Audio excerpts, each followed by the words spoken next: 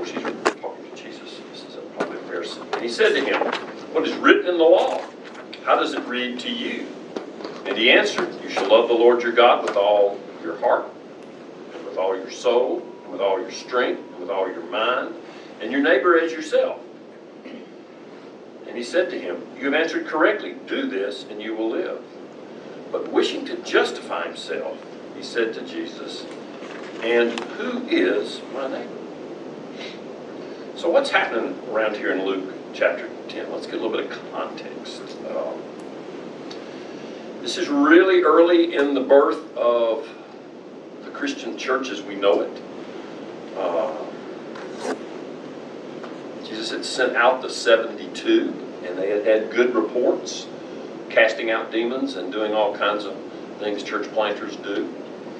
And this was an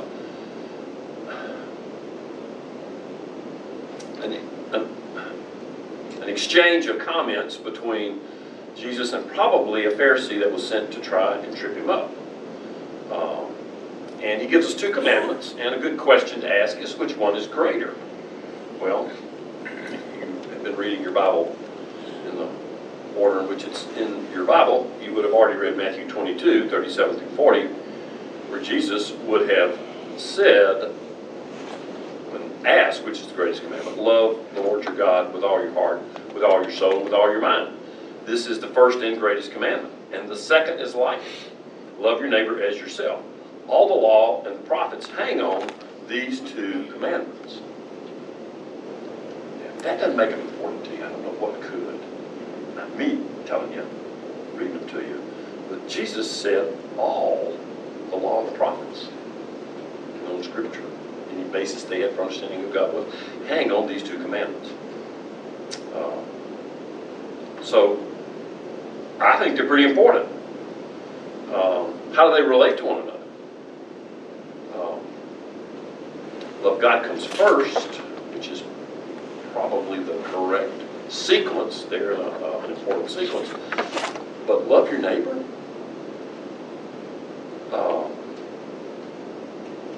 And all the law and the prophets. So these are very important commandments. So the question I would ask you, and by the way, these commandments, Jesus didn't put a timeline on them. He didn't say, and in a year, these commandments are no longer going to be important. They're just as important now as they were then. Okay. So how are we doing? More questions for you. Are we obeying both of these commandments? How well are we loving God? How well are we loving our neighbors? Is it possible to just obey one commandment and not the other? Can you pick and choose? Is this cafeteria stuff here? Which one should our churches be better at? That's a trick question. You got to do both, right? Okay. What is your church doing well? How are they loving your neighbors? And maybe the question we all ought to put in our hearts right now is, if we wanted to get better at loving our neighbors, what would that look like? What would it look like for us to actually do what Jesus told us to do? And would loving our neighbors help us get an indication of how much we love God? I think that's one of the reasons they're coupled together, but there are lots more. So let's talk about love for a minute. What helps us love someone? Well, if you're married, you know some of the answers to that. If you're just dating, you're probably even more keenly aware of what can help us love someone. I got a list here. First, you got to know them. It's not like loving your favorite movie star who you really don't know. You got to know them. Then you probably have to accept them, which means, this is for the married folks and the people who make it married, you've got to learn to live with the parts you like and the parts you don't like. Because if you can't accept someone, you're not going to really do a good job of loving them. You got to care about them. You maybe have to take care of them. Sacrifice something you have for them. I don't know if I like that part. Where did I get this list? maybe one of the ways to love someone is to help them improve their life. Or maybe one of the ways to know you truly love someone is they help you improve your life. Well, I got to add one to it that wasn't on that list, but it is on this one. Especially in the context of local missions, but in the context of a marriage or a relationship, you got to build trust with them. Trust is so foundational to any effective relationship. Okay, and so if we're thinking about doing local missions, we need to keep thinking about what am I going to do to build trust with the people I'm serving. So let me ask another question: How can you begin to love a stranger? What do you need to know about them? Well, you want to know some facts. You'd be looking for connections. Maybe we're the same age. If we're not, it might be difficult. Talk about our kids, talk about our grandkids, understand what their priorities are, understand if they're active in church, do they know Jesus. Those are some of the things we'd want to do to begin loving a perfect stranger, which is a pretty big command, but Jesus said neighbors. Some of those are strangers. What if you wanted to love a whole neighborhood? Would Jesus try to love a whole neighborhood? Absolutely. Should a church try to love a whole neighborhood? I think so. So here's some principles to consider for local missions based on this and some other things we'll talk about. A person's context, where they're living, what they're like, what their demographics are, impacts how to have effective gospel conversation. I truly believe that. I see that in our church planners all the time. So if you go along with that principle, then you really need to work to understand people, and you need to use the tools available to you, which would be kind of facts and data, but also personal interactions. We'll talk about that some more too. I think if you want to really get to know someone, especially build trust, you got to plan. It's a God-sized task. It's not an easy task. And then if you're talking about reaching people in our post-Christian culture, you've got to build trust. And you'll use things like prayer, planning, perseverance, good biblical word, and relationships. And I'll go back to this question thing. I think asking the right questions is important. So kind of take a moment, move yourself out of this room or out of your Zoom setting, and put yourself on a local missions team in your church. What are some of the questions your local missions team might ask? Where are we going on a mission trip this year? When are we going? We're going in July. It's really hot. Who will we be working with? Usually that means the church or the missionary, but maybe the people group. What do we got planned? What are we going to do? Block parties, VBS, and why are we going? Well, because Michael Lee knows the discipleship missions pastor at this church, and that's why we're going there. And besides, they got a nice big gym and they got showers. These the right questions? Or even these the right questions in the right order? I would say they're not. They're more event type questions, and we can make local missions an event, but my encouragement is for us to flip the script. That's one of my friend Paul Bernard's favorite expressions, and he's really good at local missions. So we're going to start with why. I think that's the most important place to start. Why do missions? And that's from a personal standpoint. Why does God want me to do missions? Pretty good verses are in Acts chapter 1, verse 8, Ephesians chapter 2, 8 through 10. And God's grace, what a powerful reason to do missions. Ephesians 2, 8 through 10. So we've got to get our motivation working and understand why we're doing it, because we've got to do something hard, something not easy. What? I think the question there is, how does God want me to use my gifts and life experiences to serve Him? See, the answer lies in understanding what's God already been doing in my mission field, in me. He's given you life experiences. He's given you gifts, abilities, skills. What are those? Look at those. And then start asking God, how do you want me to use them? Who? Who does God want me to use my gifts to serve? The gifts help you understand kind of what you're going to do, so that should help you figure out who you want to serve. Who would need those gifts? Who could I actually help? When's big?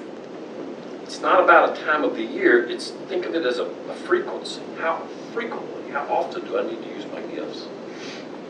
Probably a lot more than one. And then where? The question there is, where does God want me in light of the answers to all of the questions below? See, it connects. It's kind of like doing Sudoku. I like to do Sudoku. I love to do Sudoku. It all connects. And at the end, it all makes sense. But not until the end. In the middle, it looks like, I'll never get this done. Good example for local missions. This process works. This is not from reading a book. It is help watching church planners, but this is, God used this process, taught me this process, caused me to live through this process 15 years ago when I was retiring from my job in Entergy, because I felt like God was telling me, you need to do ministry. You've done business long enough, and this was exactly how He did it. And I can tell you the story sometime if you're interested. I won't go on here because we've got other things to do. But back up and talk about one of the parts of this that I think we miss: the timing and the depth. This is a little 2x2 really matrix. Actually, it's a 3x4 matrix if you want to get detailed here. The vertical axis talks about the depth of engagement, and it starts at the bottom with just giving people money or things, and moves all the way up to doing something with an individual person. Very, very personal. The horizontal axis, start on the far left, the frequency, it talks about the frequency of what you do. That's a yearly event, or you can move over quarterly. If you're a little braver, you can go to monthly. Weekly's on there. Daily could be. Chose to make it something people consider doing, maybe. So this is how we want to think about what we're doing. Well, let's think about how what we do could affect us. The easiest thing is in the bottom left box. Give money or things I didn't want that have been sitting in the closet forever to people once a year. Pretty easy, right? Yeah. The place we don't want to go is that top right. Something one-on-one personal with people on a weekly basis. Who has time for that? Busy person. Let's put one other arrow here. Let's look at both fulfillment and effectiveness. Ooh, kind of looks like the discomfort arrow, the one I don't like. But if you stop and think about it, if you're truly going to build trust with somebody, you're going to have to get all the way to the people angle, and it's going to probably need to be frequent. More frequent than you want to make it. I watch people do this, and it really does work, and it's very convicting when you look at this. But it's true. So why does this process matter? Today's culture, and today's culture is worse than when I first wrote this. It's really bad. Its pull and the complexity is powerful. It's awful. It beats ministries up. Also, especially if you're working on trying to make this effective, you're going to encounter spiritual warfare. If you're doing local missions and you don't encounter spiritual warfare, you're probably not doing local missions. Our church planners have conversations with them about spiritual warfare, and I'll ask them, "Do you think spiritual warfare is real?" And they'll laugh at me. I'm kidding. Battle it every day. Which means we must rely on prayer and God's provision. We can't do this in our own strength. We cannot. Which is why those questions about why am I supposed to do this get really important. We need to just admit that life change from missions and discipleship events may not produce relationships. They can start them. I'm not saying not do them, but connect them to frequency of interaction. And then let's just be real blank here. Let's just be real direct. Loving sinful people is not easy, but it's commanded. All the law and the prophets. Yeah. So how can we start this process? I suggest, again, if you're back to your local missions committee, You start with looking at your community. Mission Insights tool, I'll show you a little bit about it in a second, which comes from the big data world.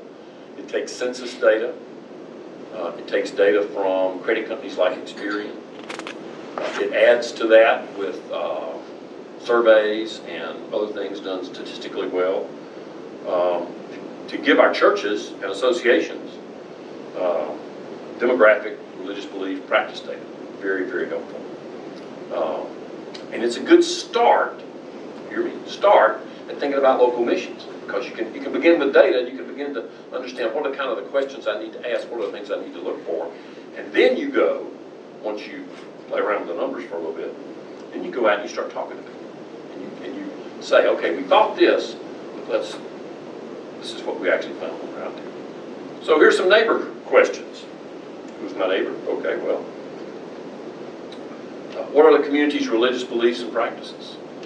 What are the people groups in our community? Now, we think of people groups, when we think of IMB missionaries, things like that. People groups are everywhere. And we've got a good resource for people groups. I'll show you some. You need to understand the people groups in your community. You need to understand the people groups in your church, because they can be a connection. Okay? And that's not hard to do. But you got to figure out, the reason we want to understand people groups is so you can focus, because you can't just go running out through neighborhoods saying, let me help you. You got to plan. You got to figure out what you want to focus on. You got to understand social fault lines. What are the problems in the community? How can I meet a need and live out the gospel in front of people? And that's the question. So, looking at Mission Insight, it starts with a shape, with a geographically defined area, and the system has a lot of tools for doing that. You can do radius, you can do a square, you can do a county, you can do a city, whatever you want to do. One of my favorites is to pick a certain amount of time to drive and put the church right in the center of that.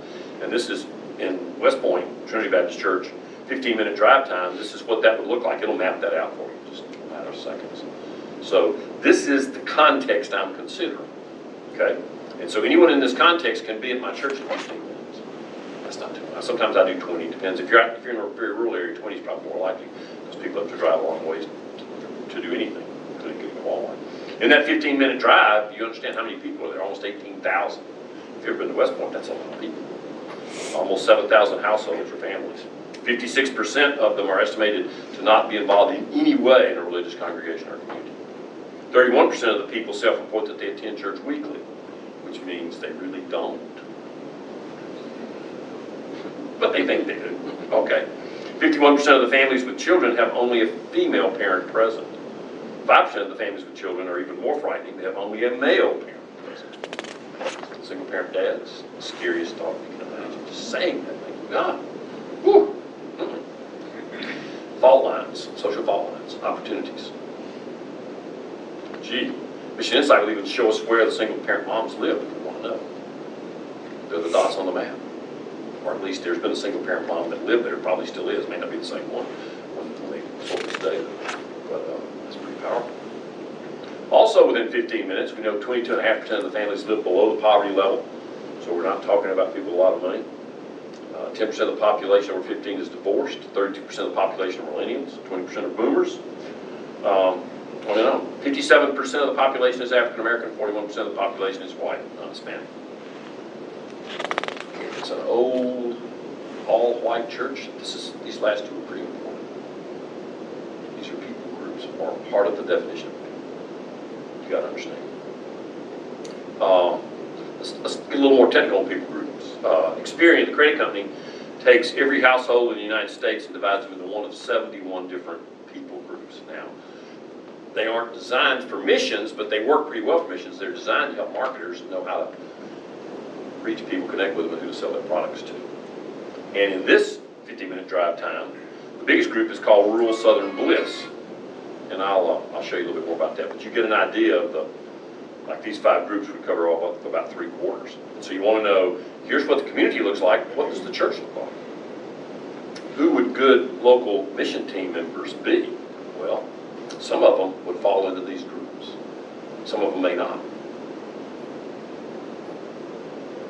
Don't try to read this, but the dots represent the 71 different, show them the boxes, Judy. 71 different people groups. And this is just a way to look at them that plots them against income, family, single, old, young, just to give you a lot of different views. In this particular case, you can see all of them are down low, which means lower income areas. There are some young ones, but there's some singles. Just kind of gives you a picture of it. But let me give you a better picture. Let's look at the biggest group. I don't expect you to be able to read the fine print up here. I'll hit it for you, but you get an idea. But this is rural Southern Bliss. Lower to middle income, multi-generational families living in small towns. I think this is also the biggest people group for Mississippi, but it's a big one in the West Point area.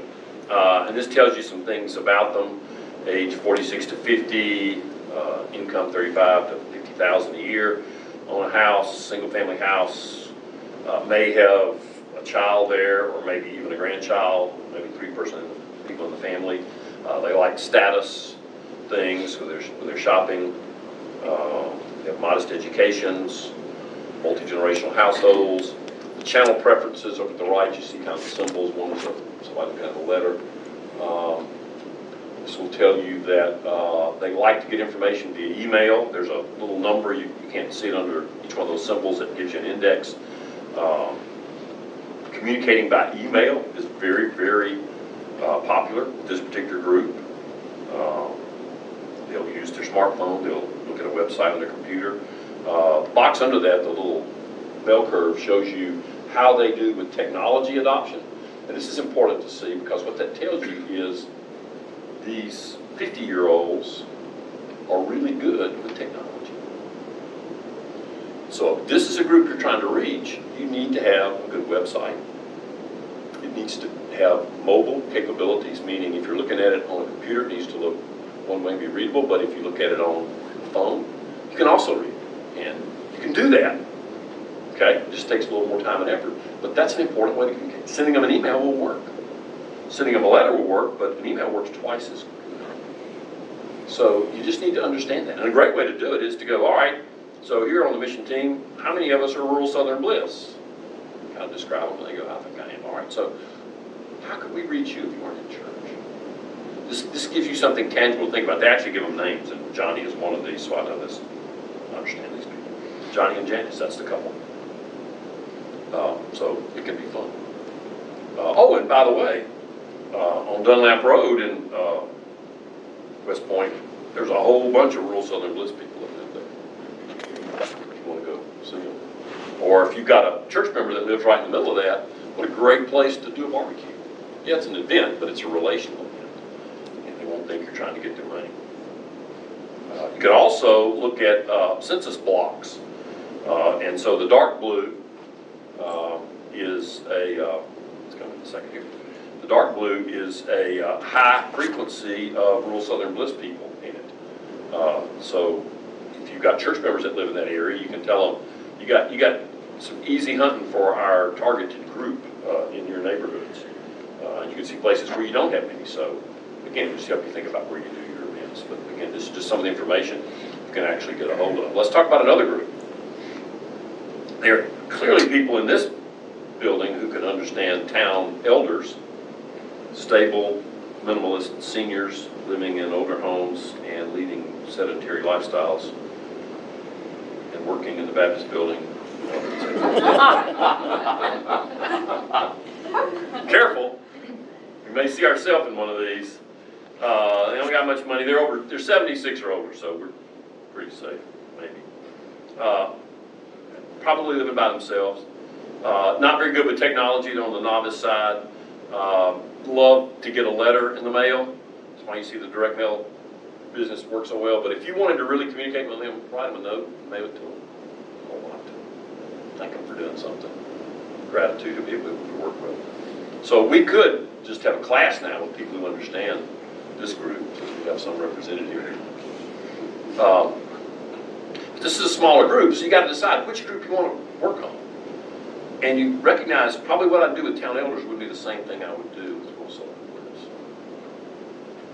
It also wouldn't work for urban survivors, middle-aged and older singles, and single parents established in modest urban settings. There are actually some of these in the middle, I guess, of West Point, if there's an urban part. This is the other reason to use tools like this.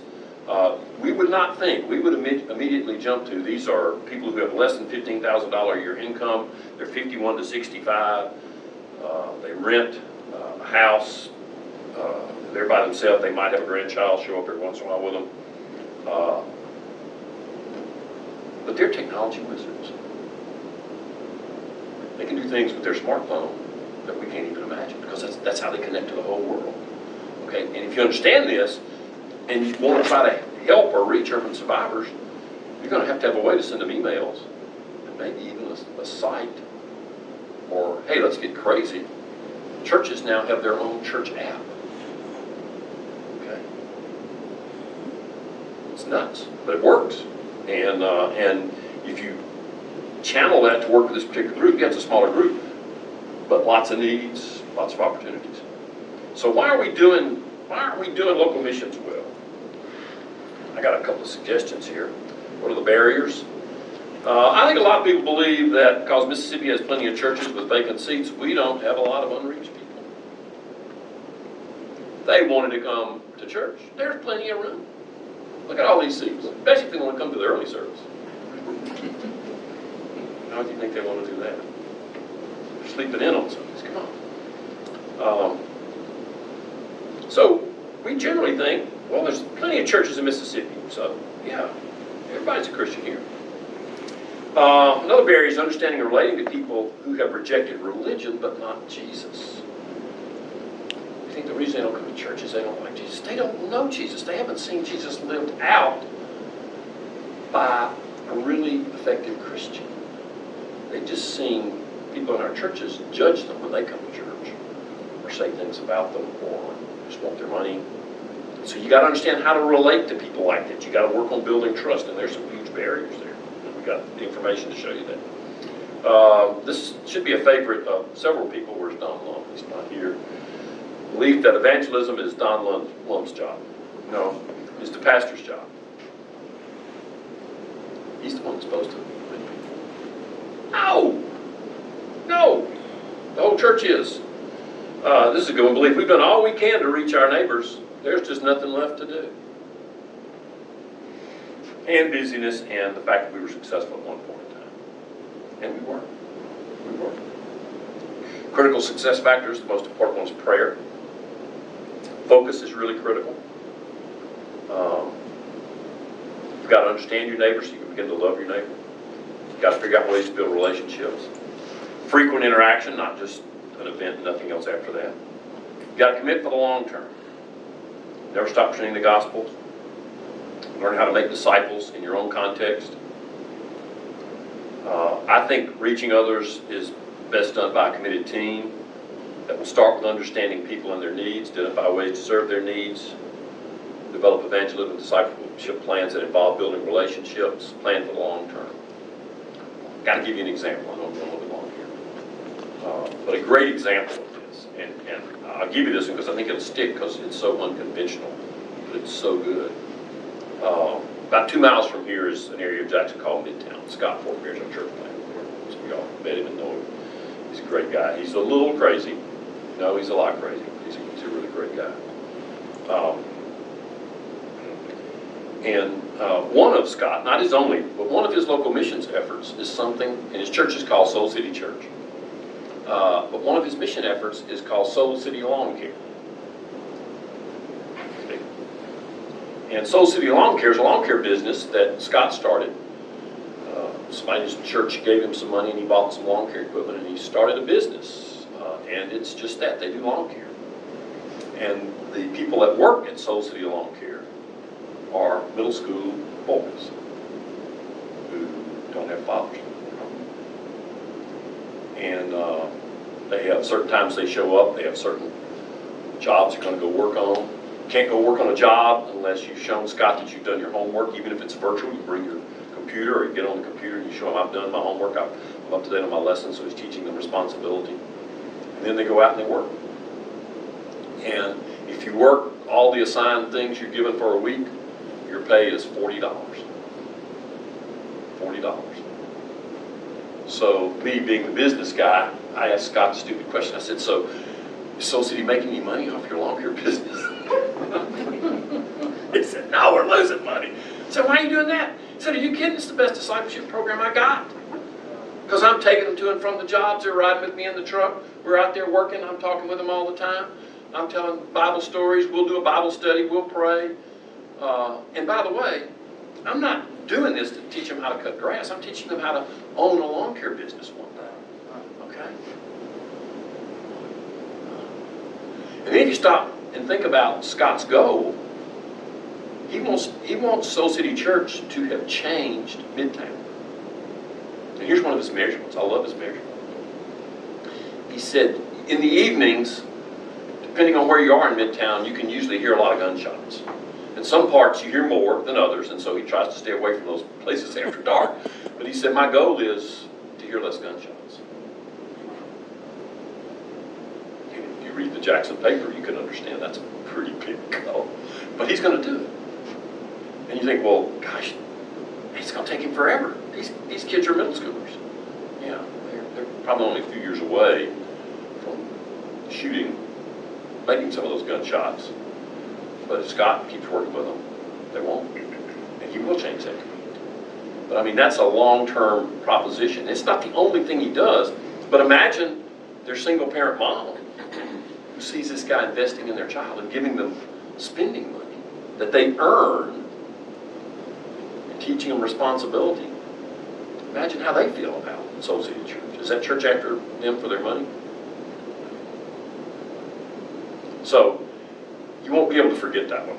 I can't. And I know, I've seen some of the kids, and they would all go to his church. And they would hear a good sermon. But the best sermons are the sermons he preaches when they're out cutting grass, weeding, and all kinds of crazy stuff like that. So, who is my neighbor? Jesus answers that in Luke chapter 10, verses 30 through 37. Jesus replied and said, a man was going down from Jerusalem to Jericho.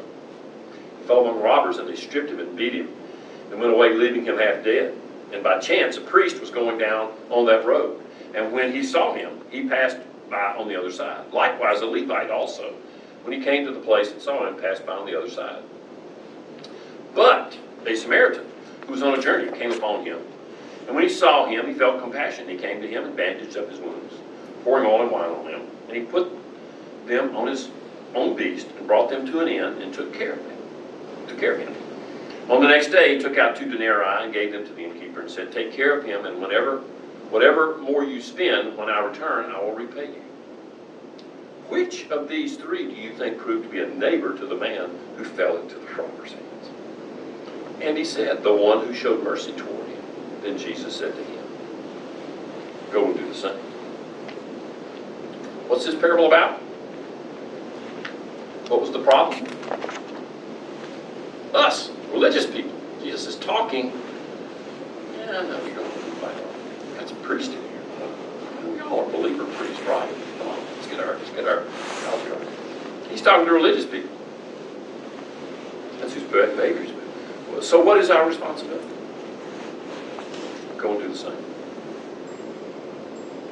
How do we obey Jesus today? I don't know. You think about it. Go back to that local missions team I suggested. Or become one yourself. Get Judy to put up a deal here that says do it yourself.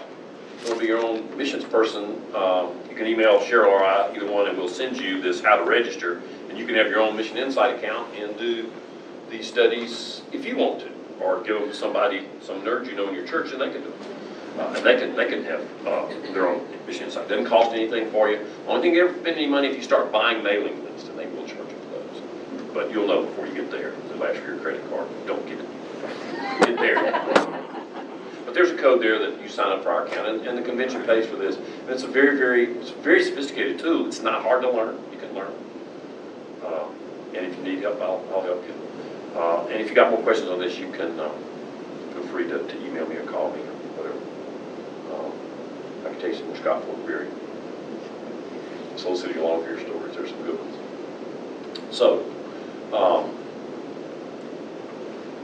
Karen, are you in charge? Can I close us in a prayer? Will that work? Okay with that? Let's pray.